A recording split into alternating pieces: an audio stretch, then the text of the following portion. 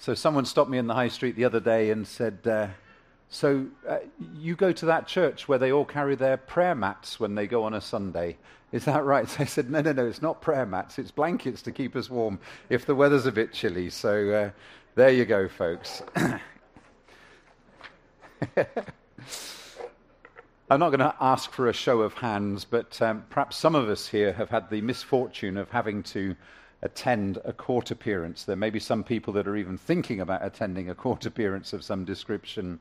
Well, if I did ask for a show of hands, I'd have to put my hand up and say that, yes, I have had the privilege of receiving one of those letters in the post, which seemed to take forever to come, and it says something like this: Her Majesty summons you to appear before the justices of the peace on a certain date at a certain time. Now, if you haven't had one of those, you want to try and keep it that way, because I think one reason that they send those letters, and it seems to take forever for the letter to come, is they just want to keep you sort of like on your toes, thinking to yourself, this is terrible, okay? And then eventually you start thinking to yourself, perhaps after 2 or 3 months, they've forgotten, it's not going to come. But you know what?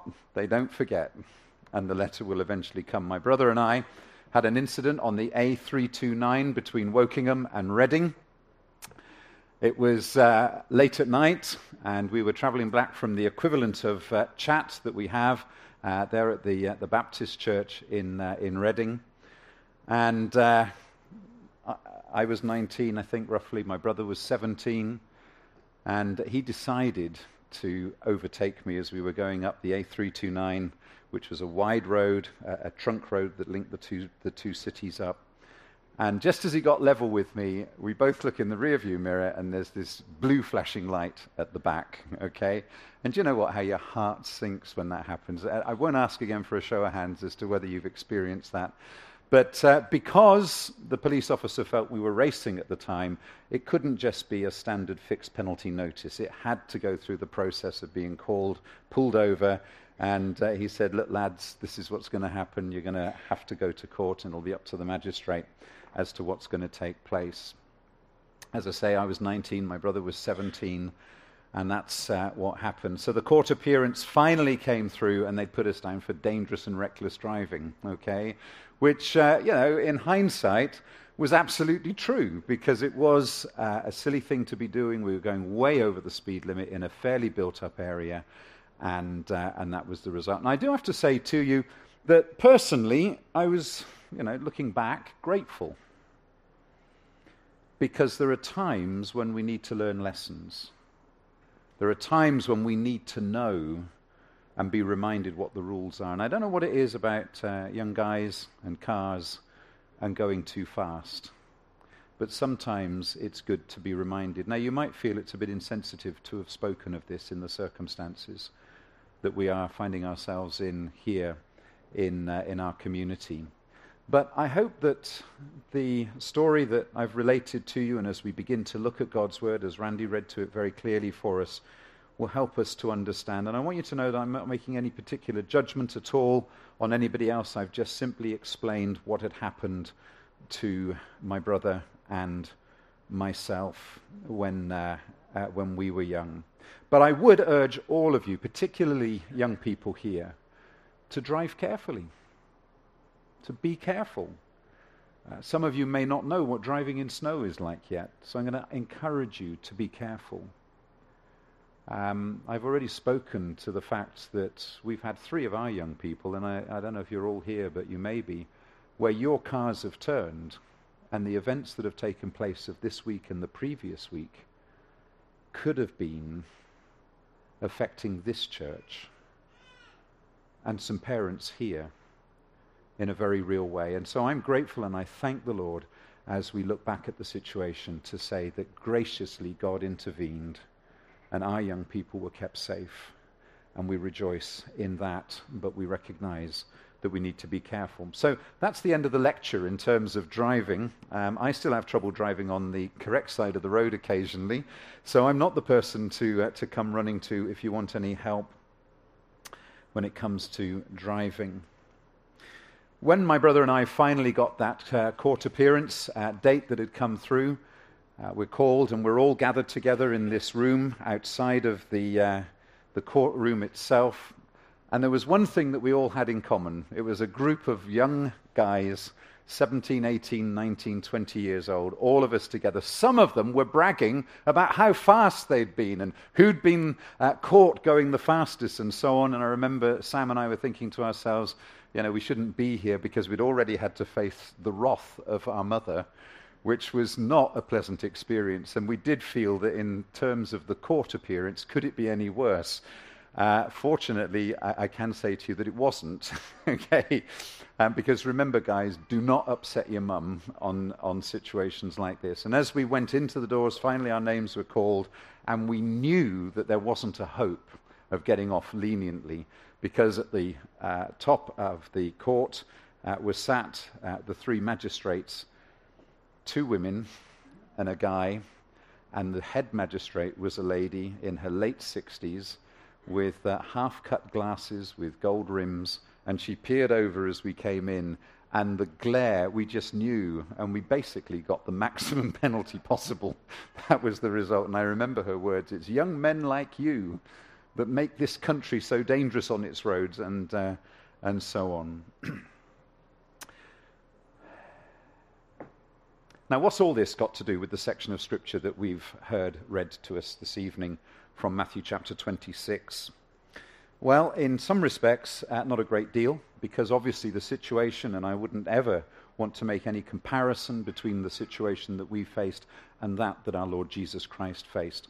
However, the fact that I've told you the account and the story that I've related to you helps us to begin to focus on the situation that we find here in this section of Scripture. Now, if you have got a Bible with you tonight, we are going to be looking at quite a few different texts and verses, mainly from this section in Matthew, to try and help us to understand what it was that was taking place here, and particularly to understand the relationship, the implications into our lives today.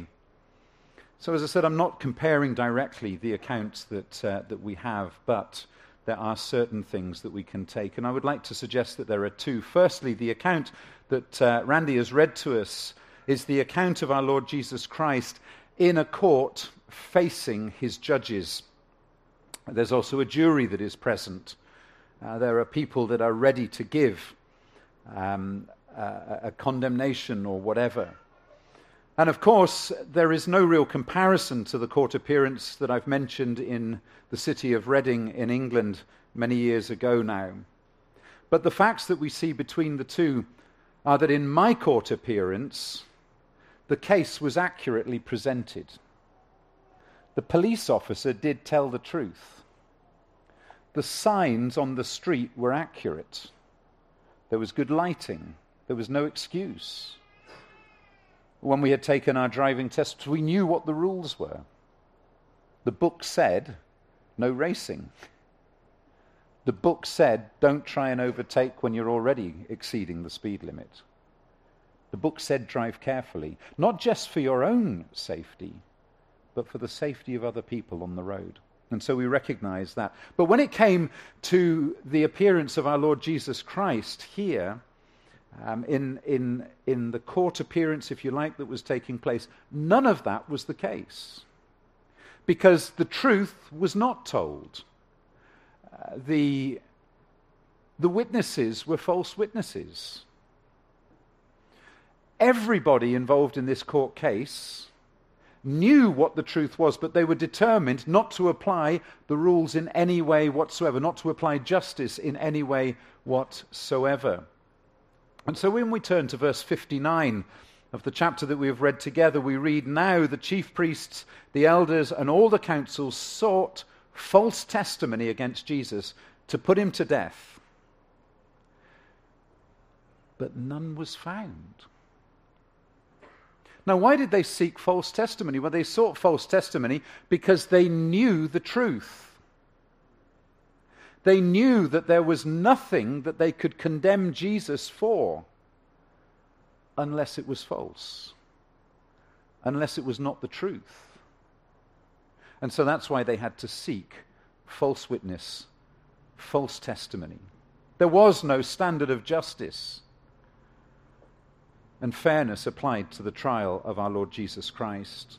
And verse 60, the very next verse, goes on to say that many false witnesses came forward, and then two came forward who stated this and said this. This fellow said, I am able to destroy the temple of God and to build it again in 3 days. Now, on the face of it, you think to yourself, well, what's that got to do with anything?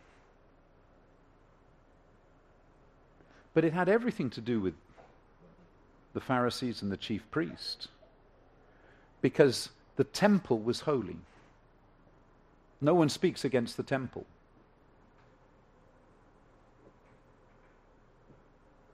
And it's the interesting thing is that Jesus did say something very similar to this, so that in that sense, the witnesses were truthful. If you turn, and you don't have to, but if you want to, John chapter 2 and verse 19.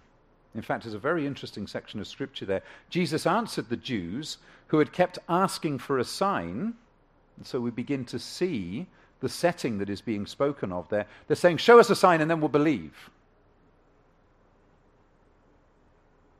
By saying this, he said, destroy this temple, and in 3 days I will build it up. I will raise it up. But Jesus was not talking about the temple in Jerusalem. Jesus was talking about his own body. Now, they didn't understand that. And so remember that when you make a statement,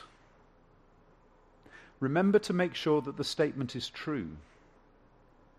That it's true in the context in which it is spoken, as well as in fact. The Jews took very seriously the statement that was made against the temple. Because the temple was the focus and the center of their religion. In fact, it was the same charge that was brought against Stephen, wasn't it? I think we touched on Stephen this morning. Stephen was one of the deacons that had been chosen to help in the distribution to those who were struggling. And by the way, some good news. We've been looking for accommodation for a few people within our church, and all of a sudden there's been a lot of accommodation, well, not a lot, but there has been accommodation which has been met, and it's good to be able to report that Max, the guy from the Ukraine, has found accommodation in Springford, I think, and Ben, who's been living in his car for the last 76 days, is going to go and see somewhere tomorrow. So we're grateful for that, and we've been praying for that. And there are others that have similarly found accommodation, so we're grateful. But Stephen was put in charge of looking after the distribution of food to the widows and elders, because there'd been some disputes and problems over the way that it had been done, and sometimes you've got to get the right guy in to do this. And I think just to challenge our deacons here, just notice the sermon that he preaches. We referred to it briefly this morning, but in the sermon that he preaches in Acts chapter 6 and verse 13, we discover that they had also set up false witnesses against Stephen. In fact, there are many similarities between the trial of Stephen and the trial of the Lord Jesus Christ, even to the point that we read this in verse 13. This man does not cease to speak blasphemous words against this holy place and also the law. And so we see that again, that is the problem that they have, and they make a big issue of it, because at the center of their religion is the temple. Now, of course, our Lord Jesus could not deny that he had made this statement, and neither could he explain the spiritual meaning of the statement to this group of worldly, carnally minded, religious people. And so our Lord Jesus, the scriptures state, remained silent, because that is what he had to do. So verse 62 says, do you answer nothing? As Caiaphas speaks to him, do you answer nothing?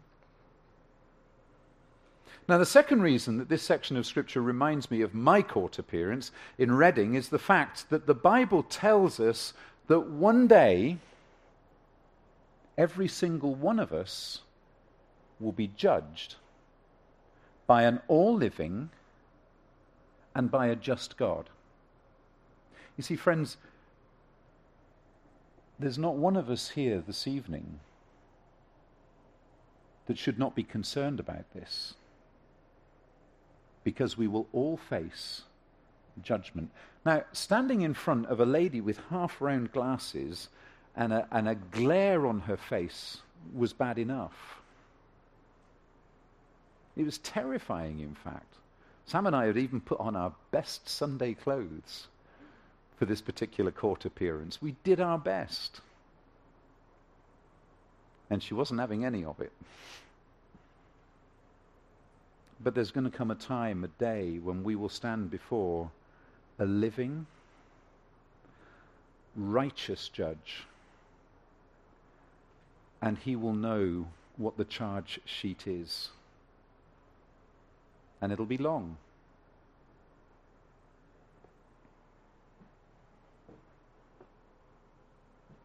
Romans 3:10, as it is written, there is none righteous, no, not one.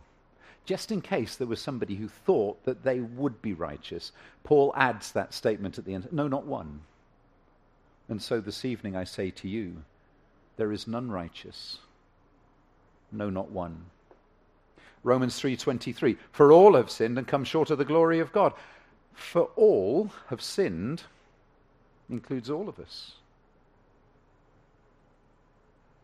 Not for all who have sinned really badly, but for all who have sinned and come short of the glory of God. 2 Corinthians 5 verse 10.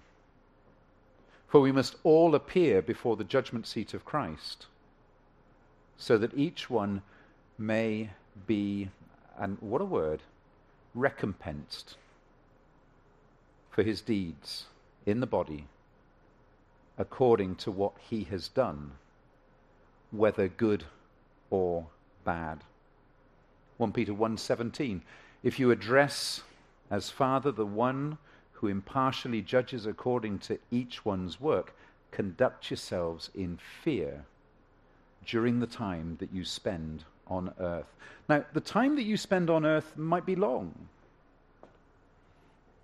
Some people get to live to 100 plus. And others don't make it out of their teens. So you see, God's word is gracious because it's warning all of us to be careful. To be careful and to call to him. Because we're all guilty of sin and we will all be judged. We will be recompensed. It's got an ominous sound to it, hasn't it? It's not compensated, it's recompensed. We will either be rewarded or we will have to pay. Basically, all of us will be put on trial concerning our verdict on Jesus. Because you see now, as this court appearance shows that we have here in front of Caiaphas, the high priest, and as we see, and as Randy read, the crowd that was gathered, they were the jury. And they made the verdict. And you will be put on trial concerning your verdict on Jesus. In other words, from our reading this evening, the Lord will be the judge of how we have judged him. It's quite reasonable, isn't it? How do you judge Jesus? We spoke this morning about the fact that there are different ways that we respond to things. We can be amazed, we can be perplexed, or we can be mockers. And there are many people who mock Jesus. And in doing so, they have made their verdict clear. You see, when Jesus Christ stood on that balcony with Pilate and he overlooked this great gathering of people from all the nations around the world, because we know very much that they were the same group that are there on Pentecost. Because the people were the jury. Pilate's the judge. Caiaphas is the judge. And the people were the jury. And as the deafening roar of excited people suddenly faded to silence, the judge asks for the verdict. You can almost feel it now. There's silence. And Pilate says, "What do you want me to do with him?" And their answer was emphatic and it was clear. In the next chapter, chapter 27, verse 22, "Crucify him, crucify him, crucify him," they kept shouting, because they'd made their verdict. And for many in that crowd, their answer determined their eternity. Lost. Separated from God. Over a period of 3 years or so, thousands, and many indeed in that crowd, had lived with the blessings that Jesus had brought. Perhaps some of them there were people that could recount to the blessings very personally. When he'd healed a leper, both families and communities were helped. After the occasion when he fed 5,000 who had listened to his messages for days, they went back home joyfully to share Jesus' teaching with friends and family. And whole towns were uplifted. The conversation with the woman of Samaria in John 4 brought the good news, the gospel, again to a town and to an entire province. But after all of this, there was a growing hostility toward Jesus. Why? Well, because he had broken the man-made rules that the Jewish traditions had held to. But please notice that it was the man-made rules that Jesus had broken. It was not the law of God that he had broken. It wasn't the moral code of God that he had broken. And it's so very important that we understand this, because if Jesus had broken the law of God, then he would not have remained sinless. And if he had not remained sinless, he could never have saved us, because he would have become a lawbreaker. And he could not have been our Savior. Now, I realize that some of you maybe would say, well, what about John 5:18, which states that Jesus was breaking the Sabbath? Well, when you read the context properly, you see that John is describing the perspective of the Pharisees. And when John is speaking from his own perspective, he writes that Jesus was doing these things on the Sabbath, verse 17 of John 5. And in contrast, the Pharisees see Jesus' good work as breaking the Sabbath and making himself equal to God. The next verse, verse 18. But remember that of the four gospel writers, John is the clearest about announcing Jesus' deity. So there's little question that he is not actually accusing Jesus of violating the Old Testament law. No. All our Lord was doing was violating the imposed, unbiblical norms of his day, which had been imposed on the Jews by their religious leaders, in order to ensure that they didn't violate the real law, the law of God. Now, of course, the larger issue was that Jesus had claimed to be equal with God. That was the thing that was the massive problem for them in real terms. So back to our text, verse 63, "I put you under oath," says Caiaphas, "by the living God. Tell us if you are the Christ, the Son of God." And our Lord Jesus, in the next verse, verse 64, answers and said, "It is as you say."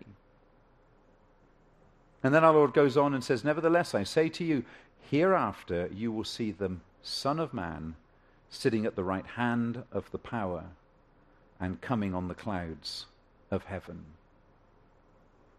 So Jesus made this very clear.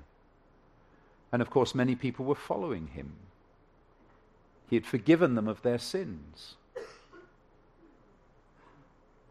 And all of this stirred up the anger and the jealousy among the religious leaders of the day. And eventually, of course, Jesus was arrested and tried several times before being sentenced to death. Now, from the Old Testament, we know that the priest was meant to serve the whole of his life as the high priest in the temple. But when the Romans came in, they could see some problems with this particular requirement. And one of the problems was, well, what do we do if we have a high priest who, doesn't toe the party line, doesn't do whatever we want him to do? So they changed the rules, and they elected the high priest to come in and to serve for a period of time. And if he did anything wrong, well, they'd get him out and get someone else in. So the situation that we have here with Caiaphas, very simply, is that Caiaphas was a yes man to the Romans. He was somebody that they could work with. He was somebody who would do what they would ask him to do. In other words, there was no resistance. And Caiaphas, of course, is trying to balance or to juggle a relationship between the Romans and, of course, the Jewish people. It wouldn't have been easy for him. I don't think in some respects that he necessarily was able to, it was a tightrope that he was walking on. But the reality is that his religion stood in the way for him. We know that from the accounts of the Gospels and indeed elsewhere in Scripture, that each character of this mock trial that was taking place, this corrupt trial that was taking place, knew that Jesus was innocent, and Caiaphas was no exception. They all knew, including the vast crowd that formed the jury, what the verdict should have been. But they all made a decision. And the decision they made was the wrong decision. And as I pointed out earlier, the Bible clearly teaches that one day every person will be judged on how you have judged him. Therefore, it's vitally important to make the right evaluation of Jesus Christ and to act accordingly toward him and toward our fellow men and women. Those who long ago condemned Jesus did so because of selfish motives. And this evening we close by simply looking at Caiaphas in a little more detail and considering specifically what his problem was. What was it that blinded him from seeing Jesus Christ as his Lord and Savior? And the application, of course, is what is it that blinds us? What blinds you this evening? What is it that determines that you don't want to call to Jesus for your salvation? That you're not interested to find out what it is that he has done for you, that he continues to do for you, what he has promised he will do for those who repent of their sin and turn to him. Caiaphas was a shepherd. No, he didn't have a flock of sheep necessarily that he was looking after, but he had the nation of Israel.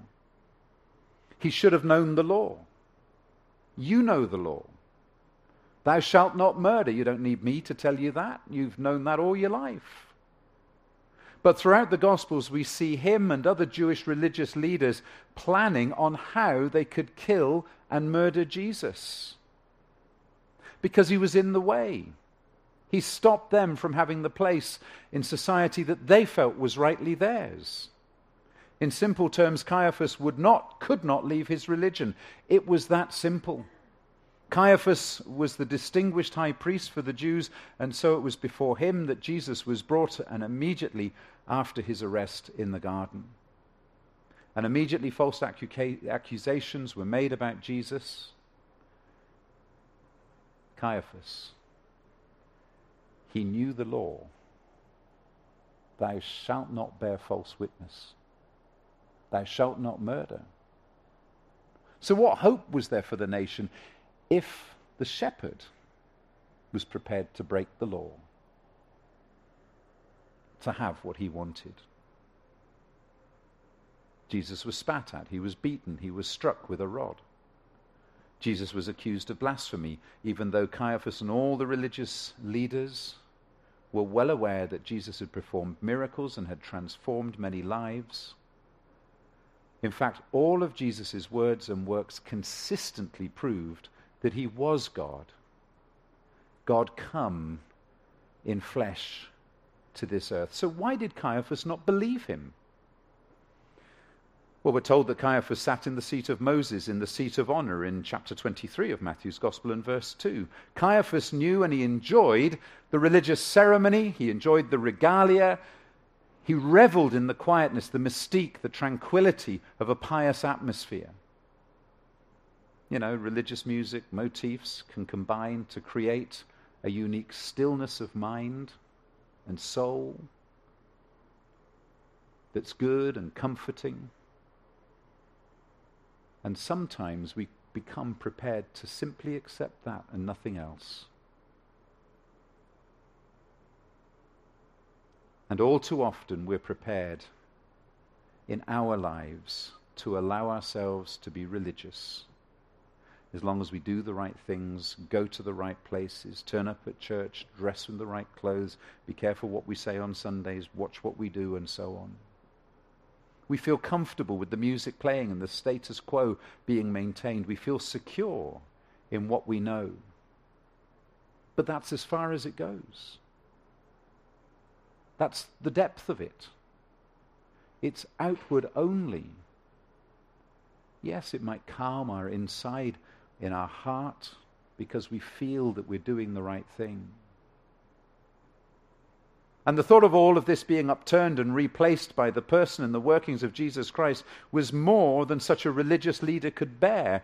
And so often that's the case for us. We don't want to see the status quo changed. We've built it up around us. We know what we're living like. We're happy. Our parents are happy. Our children are happy. We've done the best we can. And there's a sense of peace that we have. But it's not a lasting peace. And it won't take us into eternity with Jesus. And the problem is we already know that. Caiaphas knew the truth. Pilate knew the truth. All the people knew the truth. But they were not prepared to let go of what they treasured the most. And so an irate Caiaphas challenged Jesus and went straight to the nub of the matter.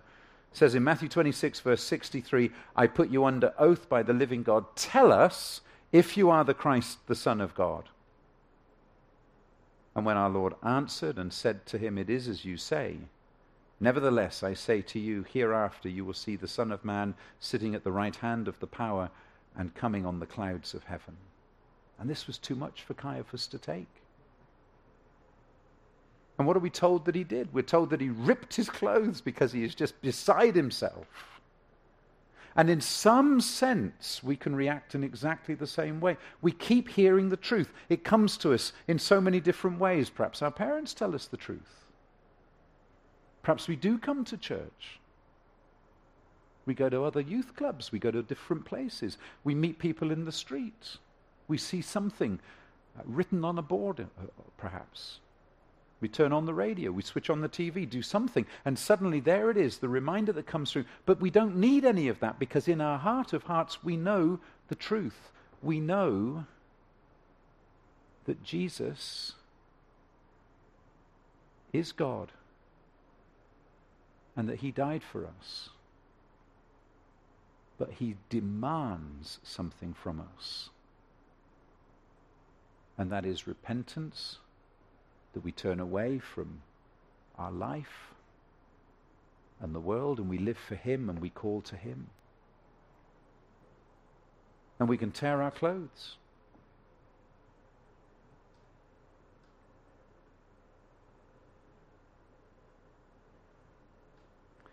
It was too much for Caiaphas.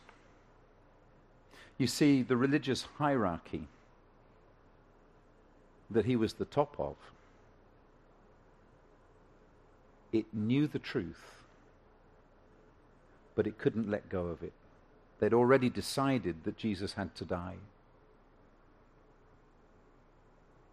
They knew the commandments, but they've been looking for the last 3 years for a way of killing Jesus. but in their heart of hearts, they knew the truth.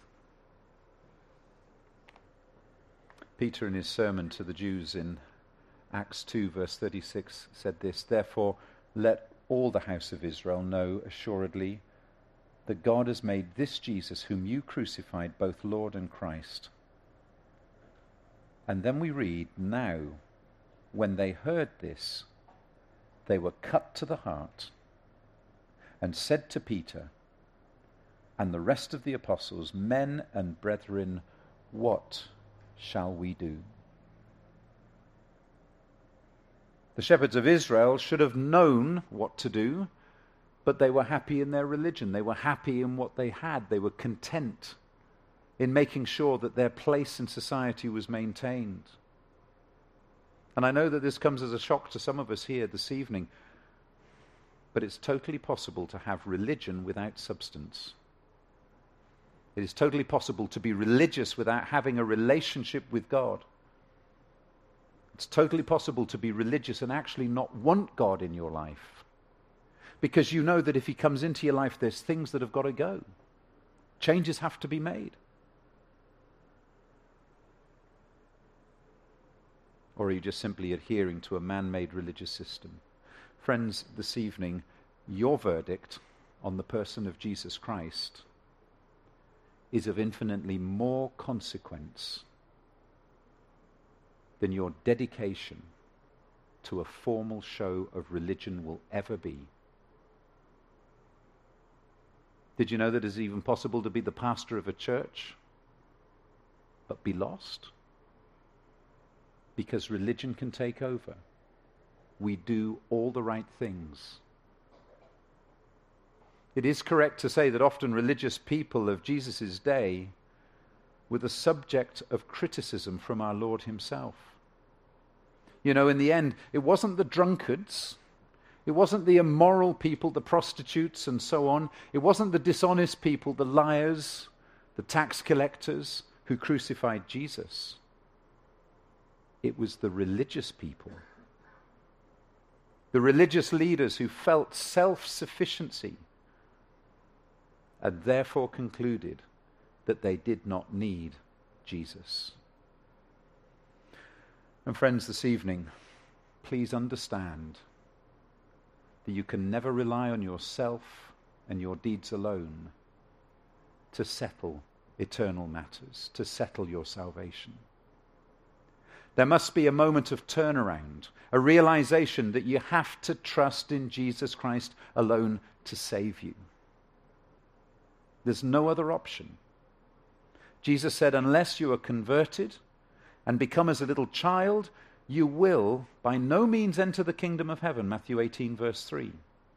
And friends, here's the thing. These words of Jesus apply to the religious, to the very best of society, to the very kindest of people that you can ever meet. It's crushing, isn't it? There's no other option. Tonight, beware of Christless religion. Jesus reminded us that on the day of judgment, that there will be many who will say, Lord, Lord, have we not prophesied in your name, and cast out demons in your name, and done many wonders in your name? And we could, if we like, extend that to say, and preached in your name, gone door to door in your name, been involved in running churches in your name. We've done all this. And Jesus will declare, verse 23, Matthew chapter 7, I never knew you. Depart from me, you who practice lawlessness. Tonight the question is very simple. Are you religious? And only religious? Is being religious what you're aspiring to? Is being like Caiaphas what you want to be? Content, happy? Yeah, breaking the rules here and there? Or do you want Christ, who said that he came into the world to save sinners? Those who hold to ceremonial piety and pomp often let go of Jesus. We see that all the time because Jesus gets in the way of how we feel. I plead with you, turn to Jesus now. Call to him for salvation. Repent of your sin and cling to him. Caiaphas knew the truth, but he couldn't let go because he'd have too much to lose. Pilate knew the truth. Even his wife told him. The crowd had seen Jesus at work in their lives. They knew the truth. They'd seen the lepers healed, the blind made to see, the deaf who couldn't hear to hear, the dumb who couldn't speak, demons driven out of people, the dead raised. They knew the truth, but they couldn't let go of their religion, their religiosity. Turn to Jesus now, call on him, repent, and cling to him. Amen.